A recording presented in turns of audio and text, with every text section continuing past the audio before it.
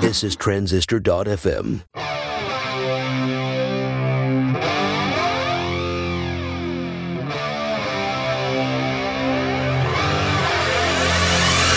All right, it is Thursday. Justin Jackson here. This is the Product People Show. And good gracious, I didn't publish last week, did I? I said I was going to publish every Thursday.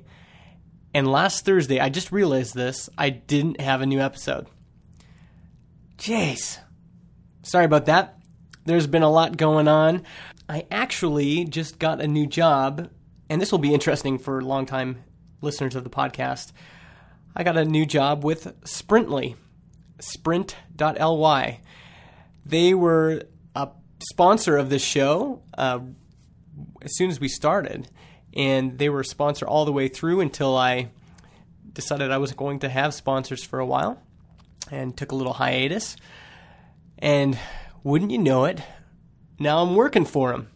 And that's been pretty fun, actually. I was a fan of Sprintly before they were a sponsor. I was one of their early users, and I still think it's the best way to manage software teams.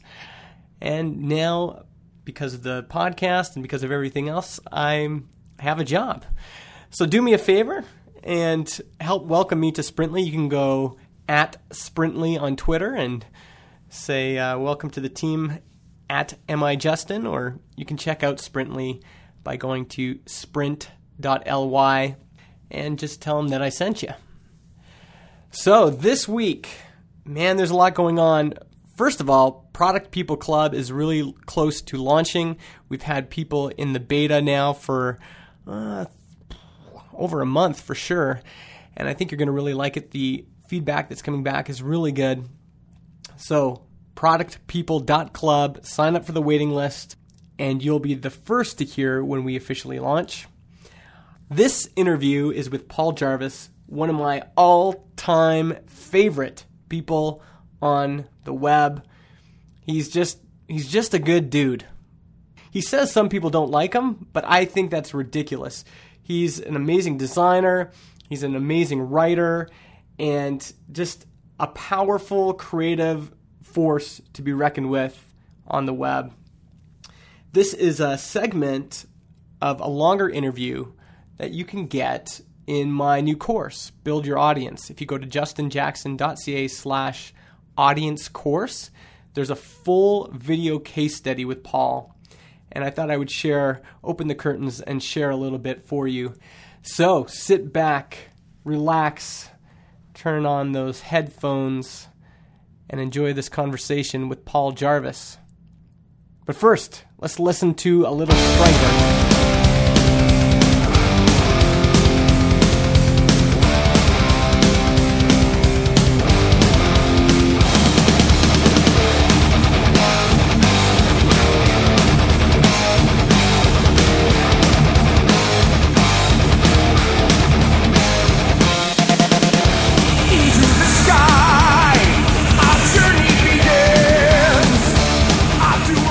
A bit longer. Oh, there we go.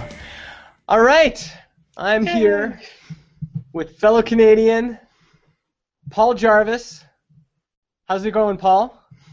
Hey, man. I feel like I should be saying, like, take off or hoser or something. Or we should both be, like, crushing a beer or something like that. That would be fun, actually. Would be fun. I've got my water.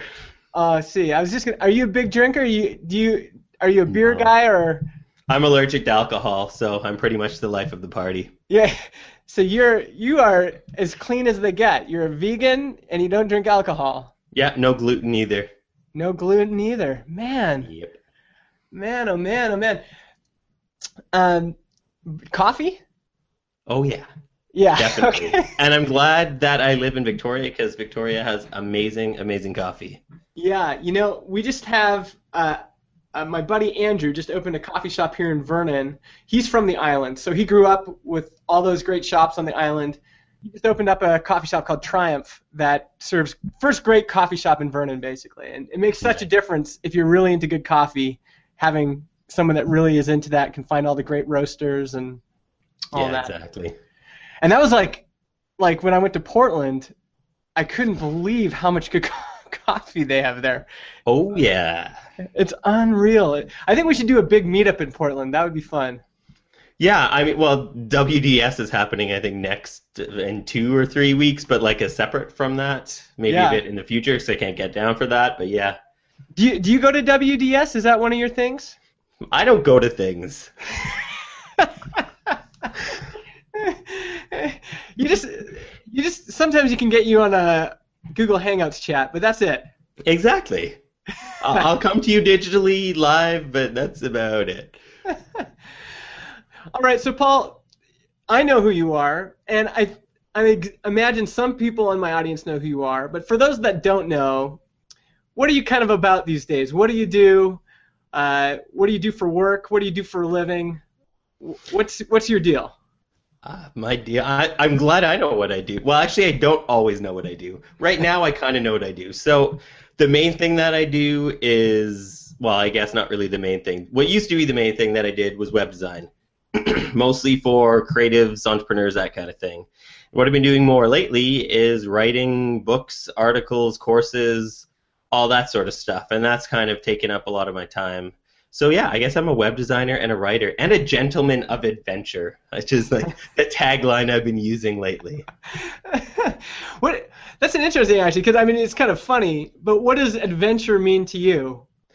Well, and we were talking about this at the pre-show, like about getting outside and stuff. So I think adventure for me is mostly like getting outside by myself with my camera into the woods. I mean, I live in Victoria, so getting out to the ocean, getting out to the woods, and just like going for walks, taking pictures, and enjoying the life of leisure on the island.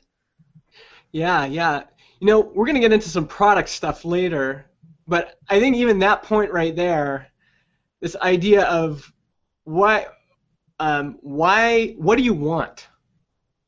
And so how do you manage that? Because I think for a lot of us makers and creators, it's so easy to just get stuck in front of the computer, and sometimes even just to like lie to ourselves and say we're being creative and productive.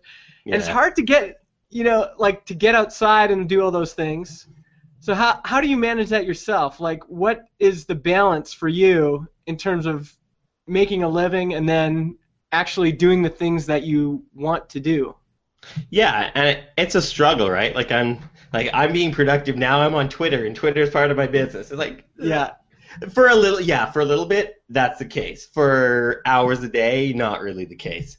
So for me, it's like, and I think it's the guy that works with Chris Brogan, Rob, I can't remember his last name, wrote something called like work like you're on vacation. And the premise is basically something that I've been following for ages. It's like if you only have a tiny amount of time to get stuff done, then you're going to be super productive. So for me, it's like if I can sit down for 2 hours and just bang out a few blog posts, bang out a few articles for some publications, and then go outside for a little bit, then that to me is being productive. And I find that the more I take breaks from work, the more productive I am, which seems so counterintuitive. Like, why are you walking away from your desk when you have stuff to do? And it's like, if I even take 10 minutes to stretch, or if I go for a walk for an hour, the work is still going to be there when I get back, but I get back to it and I'm refreshed and I'm focused.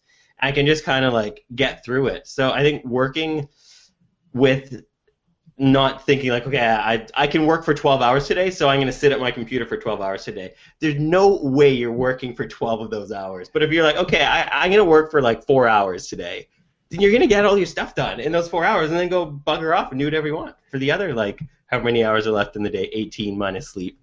Yeah, exactly. This is the thing. What's weird, because I still work full time. And when you work full time, there's an expectation that you're in front of your desk for 8 hours, right? That's just kind of the way it works. But it's funny, a lot of the folks like you that have made this jump to being independent, sometimes we still get stuck in that, don't we? Like, you got to be in front of the computer for, hours and hours. When really, do you need to?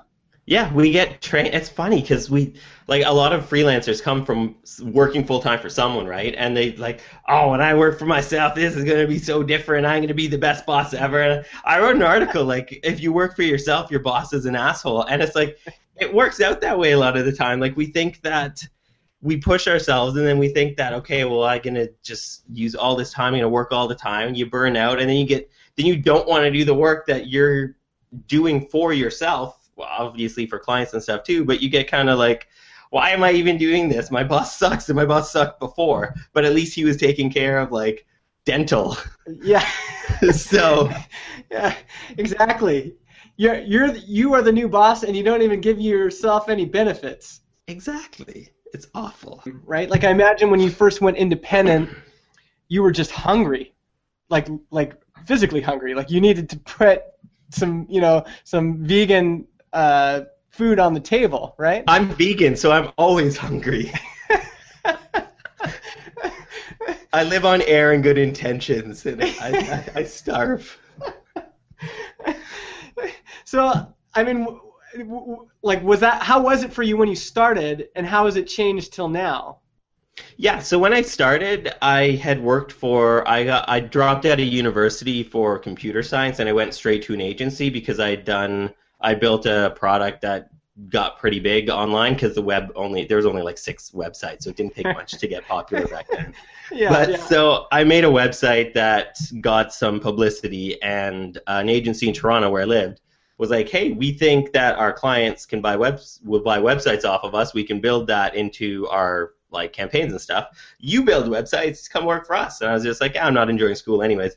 So I only worked there for a year though, and I realized how much I like working with people to help them solve their problems with my expertise, but how much I didn't like working for somebody else who didn't give a shit about that. Like my boss didn't care. Like he was unfortunately more interested in cocaine than in helping clients, which is a whole other story. But so I was like, we want to hear those stories, man. So I was just like, I need this isn't why I'm doing it. Like I'm working with people at the company that I'm not stoked on, but I'm working with clients that I really like. So it's like I just want to cut out the stuff I don't like and just focus on the helping clients.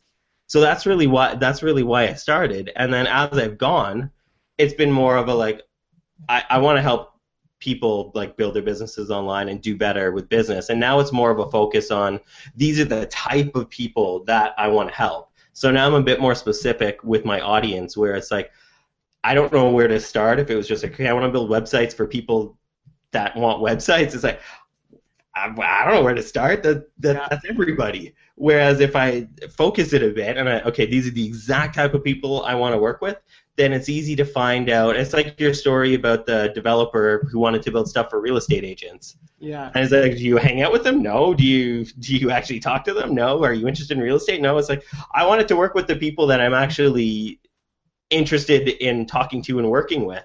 And I started doing that probably 6 or 7 years ago, and it was a like night and day difference. Like I started to work with people that actually it was a bit longer than that, but I started to work with people where I cared about their work, I cared about the business, and it started to show.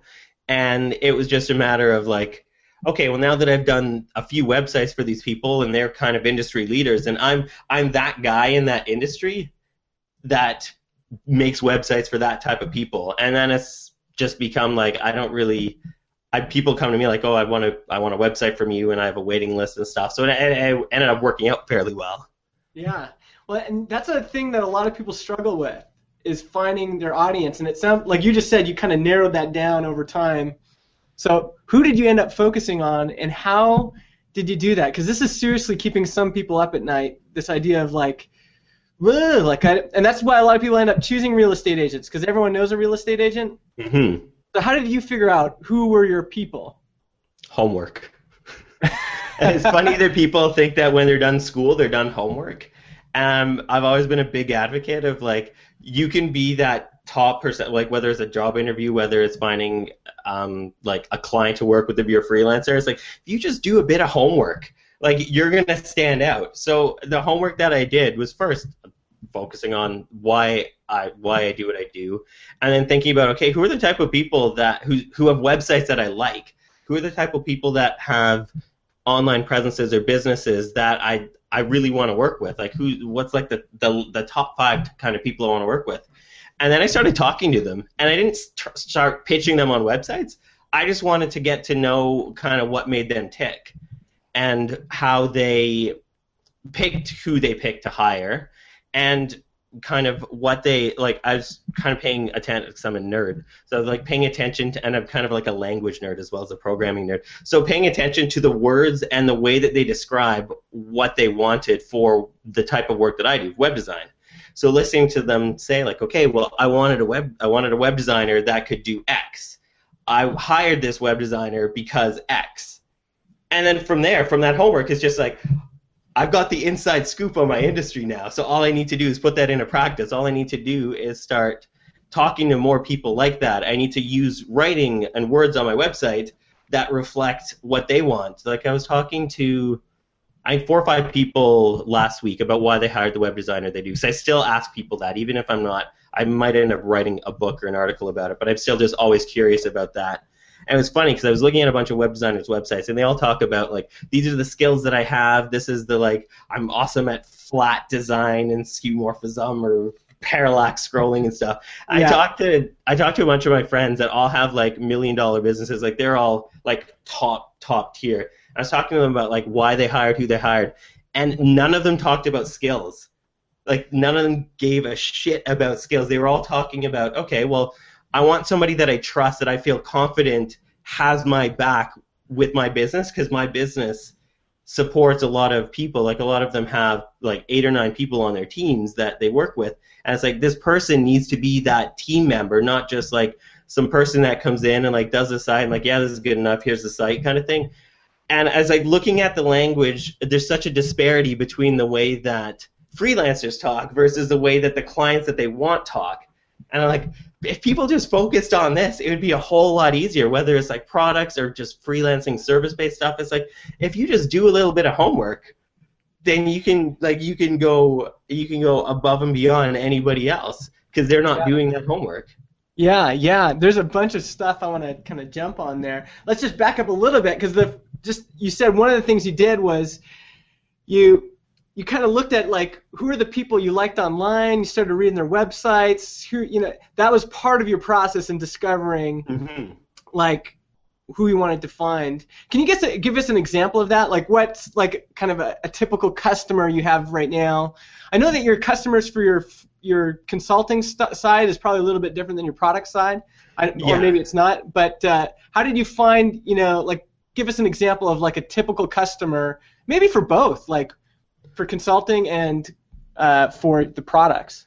Yeah, so for the kind of design and service-based side of things, it was people that have businesses that I would like to have a business like. So it's a little vague, but it doesn't necessarily, because I don't know in 5 years if I'm going to be writing books, but I know the type of business that I want to have, and it's the type of business that I have now, but like reaching a bigger audience or that sort of thing. So I was looking for people that are kind of like that. So the type of clients that I work with for the design and the service-based side of things are really entrepreneurs that are just killing it, like that are just doing well. Like, one of my biggest clients for the longest time was a woman named Danielle Laporte, and she's like a best-selling author. She has product launches that are like well into the 6 figures on the first day, and I'm like, this woman is like the smartest woman I know on the internet. And so it's just like, I started to, and we both were in the same city at the time, and I started working with, because like, you can't just, if you start freelancing, you can't just go for like the top dog, like, I want to do your website. Like, you got to start somewhere. So I was working with other freelancers that were not at that level with their business yet, but it was still kind of the same kind of clients.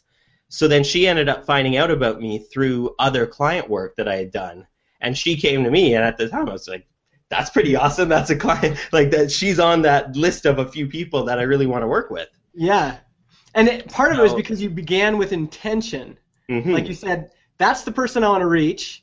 Yeah. I probably can't get to her right now, but there's other people like her that are down here, so I'm going to start working with them. And she, because those people are in her circle, she ended up hearing about it.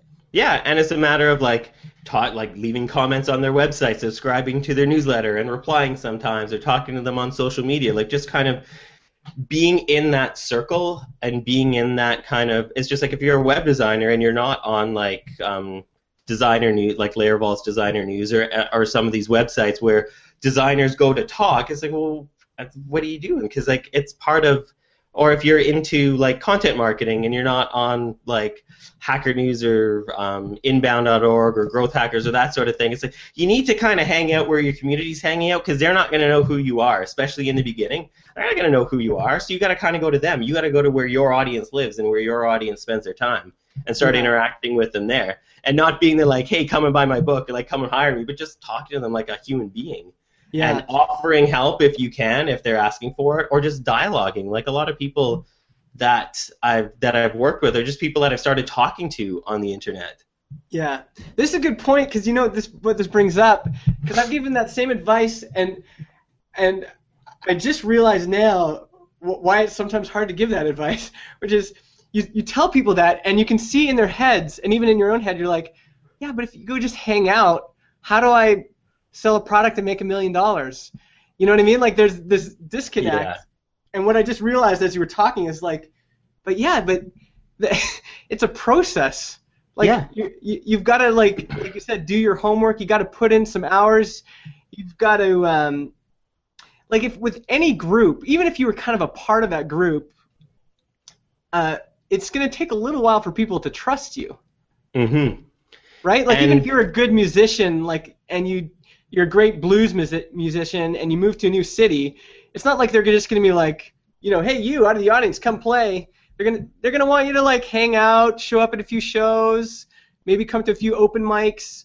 Then you know maybe you'll get some people inviting you to play with the band. But yeah, and that's funny because like that's what like when I moved to Vancouver, and because I've been a touring musician for a long time, it's like first thing I did because I knew I wanted to be playing more shows was go support other musicians, buy them drinks after their sets, and eventually we ended up being like doing fairly well in that city. And it was because we kind of made the connections. And it's funny, too, because people think, like, okay, well, it's all well and good for connections as, like, a freelancer, and that's really what drives business is connections. But, like, if you look at top-level businesses, and I know I have friends that own, like, big digital agencies, and their clients are all from connections as well. So, like, it doesn't matter what level the business is at. It's still all about who you know and whether they trust you and respect you. And if your name has popped up on their screen or in their head or at an event or something more than once, and then it's just like, oh, I've heard of you, and that's a power, like that's a big thing. Yeah, you do seem to do like I've noticed you do a lot of things differently. Like you write a lot of stuff for other magazines, like Inc. and some other. What are some other ones? Is Inc. the primary one? I don't think there really is a primary one. So I write for Huffington Post, Inc., Forbes, Fast Company, The Next Web, couple Smashing Magazine, couple other ones. Yeah, and so why do you do that? What's kind of the benefit for you? Well, it's still it comes back to the point I made earlier. It's like I'm trying to reach a bigger audience, right? So I'm going to where that audience is first. And then my byline always says written by Paul Jarvis, here's his book. You sign up for his newsletter kind of thing, and then I can kind of see, and if I'm on top of things, I'll make like a landing page just for that publication, so I can track how many people signed up because of reading that publication, which I haven't done for the last couple because I've been off my game. But yeah, so I do that because I want to reach a bigger audience. Like I'm happy with my audience, but obviously I want to keep reaching more people. Books is really a numbers game because like my books are like $10. So in order to make a decent amount of money, I got to sell thousands and thousands of them. So I'm always trying to reach more people. Whereas with my freelancing stuff, I'm charging $10,000 for a site. I don't need to work with that many people a year. Like I have the group of people that I like to work with that can afford that kind of stuff and that likes and sees the value of my work. But with books or with apps or with things that cost quite a bit less, it's a numbers game. Like it's volume. And I've realized that how different it is as like marketing high-end web stuff versus marketing $10 books. Yeah. So yeah, it's been an interesting learning curve there. And why have you gone the $10 book route as opposed to like, I mean, you could write a technical book you could write about a lot of stuff. Like you could write about, you know, client funnels and all sorts of stuff. So why have you focused on writing $10 books? I think it's because, and I've thought about this a lot, like the reason that I can't charge the like Nathan Barry amounts, like the $40, $50, $100, is because his stuff is so specific and it's for such a specific audience. And a lot of the stuff that he does is for like developers, and they have money or they can write stuff off, so there's the value there. Whereas a lot of the stuff that I write is it's still useful, but it's not as specific. So it's like, these are my entrepreneurial stories in my book, Everything I Know, or these are the habits that I see good creatives have in The Good Creative, or that sort of thing. So it's not as tactical. For me, that's kind of where I like to write, and I would rather play the volume game, just because I don't think the books would sell in that model where they're like $40 or more, because you don't see the, like, obviously I think there's benefit in them, but you don't have the like list at the end where it's like, okay, I can take this, apply it here, and make this money back. It's just like Brennan Dunn's W Freelancing. Like, he could charge anything for that. It's so valuable. He could charge $1,000 for that, and people would get their money back in a few weeks. Yeah. But for my stuff, it's not as tactical as that, and that's just my writing and what I like writing, and where I feel I provide value for the people that like my writing. So, yeah. And have you been able to make it work? Obviously you have, I guess. I think a lot of people, the question they have is, they think, well, because especially in kind of bootstrapping circles, a low-priced product is kind of looked down on. Like, don't have a $5 a month web app, and don't sell, a product for less than $25, $30. So how have you made that work? Have you been able to get the volume that you need, and how did you do that? Yeah, and a lot of it is like we were talking about earlier, like writing guest posts, doing things. Because it's such a low barrier to entry, I don't need to have a sales page that's like 6 or 7 pages long. I can just basically, here's the book blurb, here's an excerpt, click buy, and that's really, like, my landing pages for the sales pages for books are a lot different than other landing pages for like $100 books, just because I don't need to show as much value, because they're not monetarily priced as high. But I think that more people are likely to buy those books because they're at the price they're at, and it's not like Amazon one-click is such a powerful thing, dude. It's like when I put my books on Amazon, credit cards are already stored, so people just like, oh, there's the book, bought. They don't have to they don't have to find their wallet, they don't have to enter in their credit card. And when I put my books on Amazon, it's just like, holy smokes, like, there's such a volume. And I mean, obviously you need to bring your own people to the party. Like, there's, I think, 13 million books on Amazon. Uploading your book to Amazon you're gonna result in 0 sales. Yeah. You need to like actually work and push it. But once people are there, there's such a small amount of friction. One, people trust Amazon because most people have bought something from there. But then the second, that one click is huge. And then people can see reviews. People can see, like, okay, one of my books has 100 5-star reviews. So like, okay, I think this guy probably knows what he's talking about because there's that many reviews. Obviously, I only look at the 1-star reviews, and I think there's 3 or 4 of them, and that's all I focus on. But as a buyer or a potential buyer, they're like, okay, this guy probably knows what he's talking about. And there's a community built in. Like, people can see the highlights. They can see that, oh, like 500 people highlighted this one section. Some of the things people highlight, and a lot of people highlight, it's interesting, and it's a good insight for a writer to see that kind of stuff. Yeah. But yeah, I have been able to drive the volume. Like, all of my books sell like over 5,000 copies each, and they've only all been out at the most for, I think, 3 years. My vegan cookbook, I think, has been out for 3-ish years, and then all my other ones have been out for 2 or less.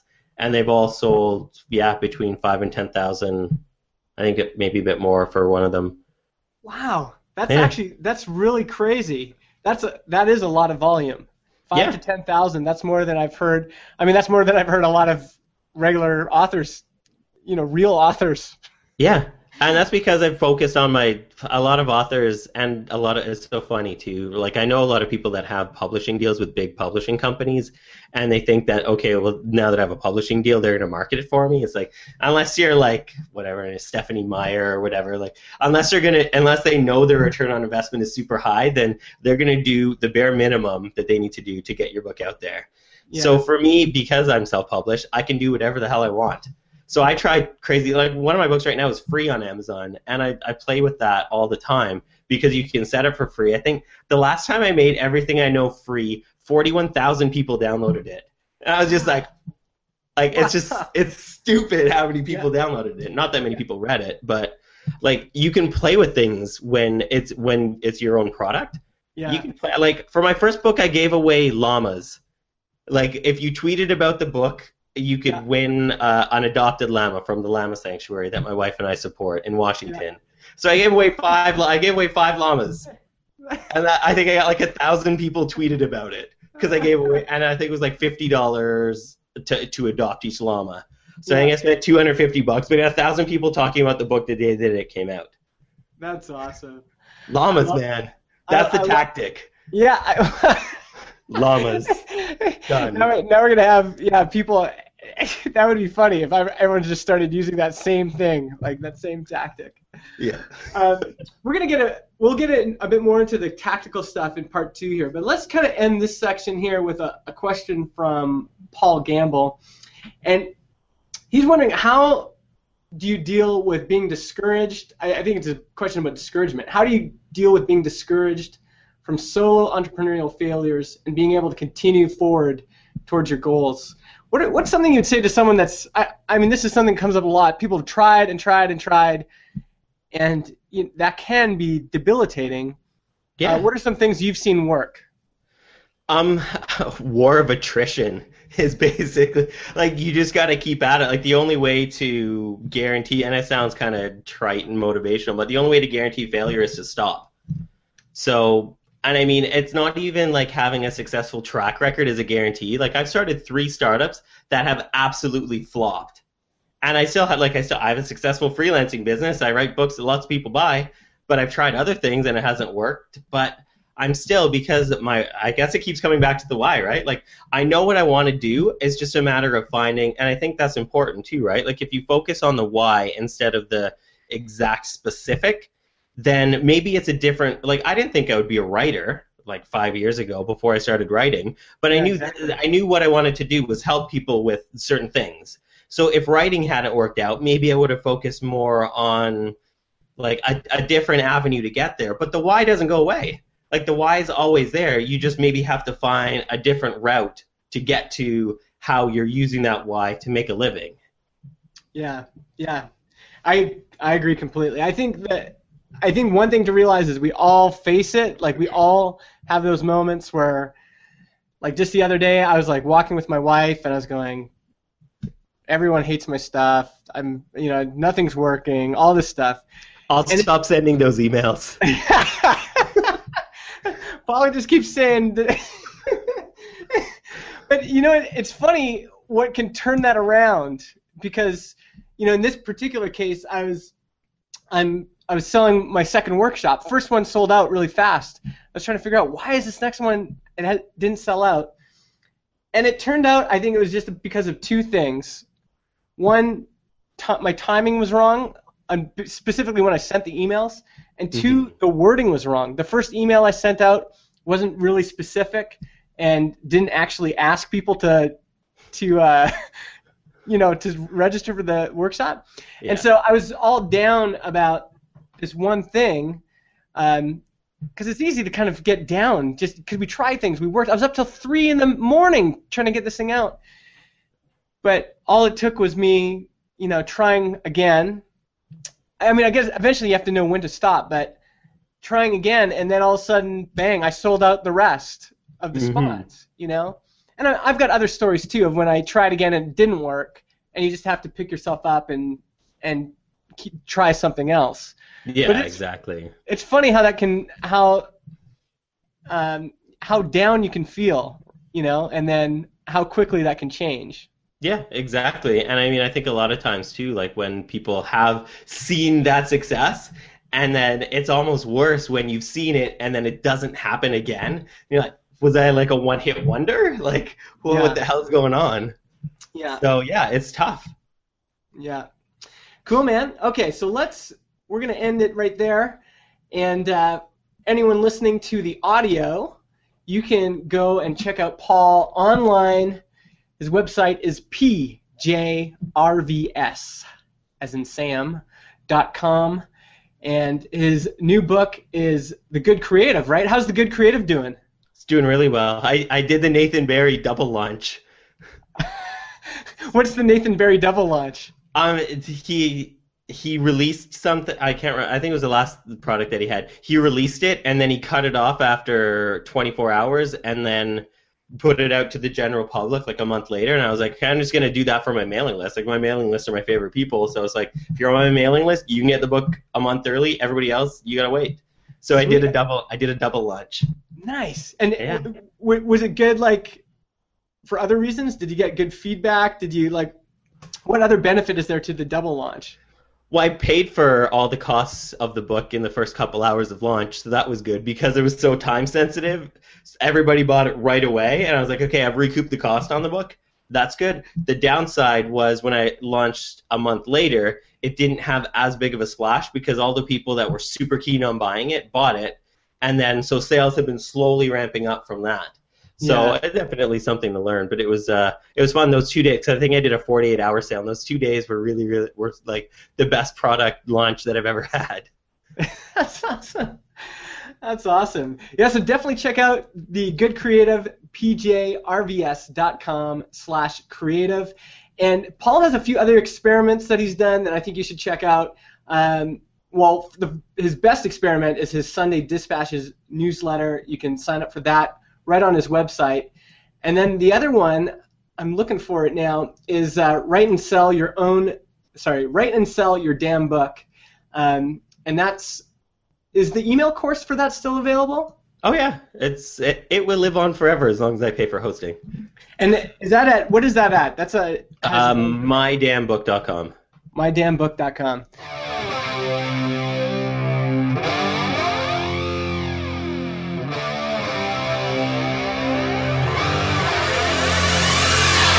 All right.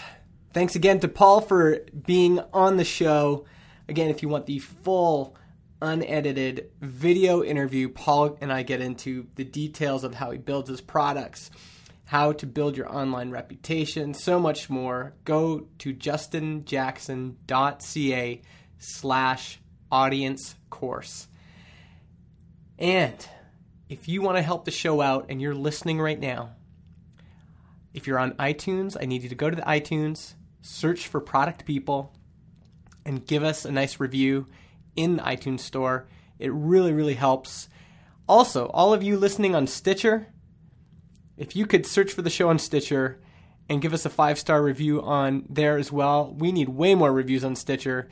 We've been ignoring that platform, and we just need your help. So if you're able to help with either of those, that would be huge. Again, I'm Justin Jackson. You can read my stuff on justinjackson.ca or my newsletter, justinjackson.ca/newsletter, or you can follow me on Twitter @MIJustin. Thanks so much for listening. I'll see you next week.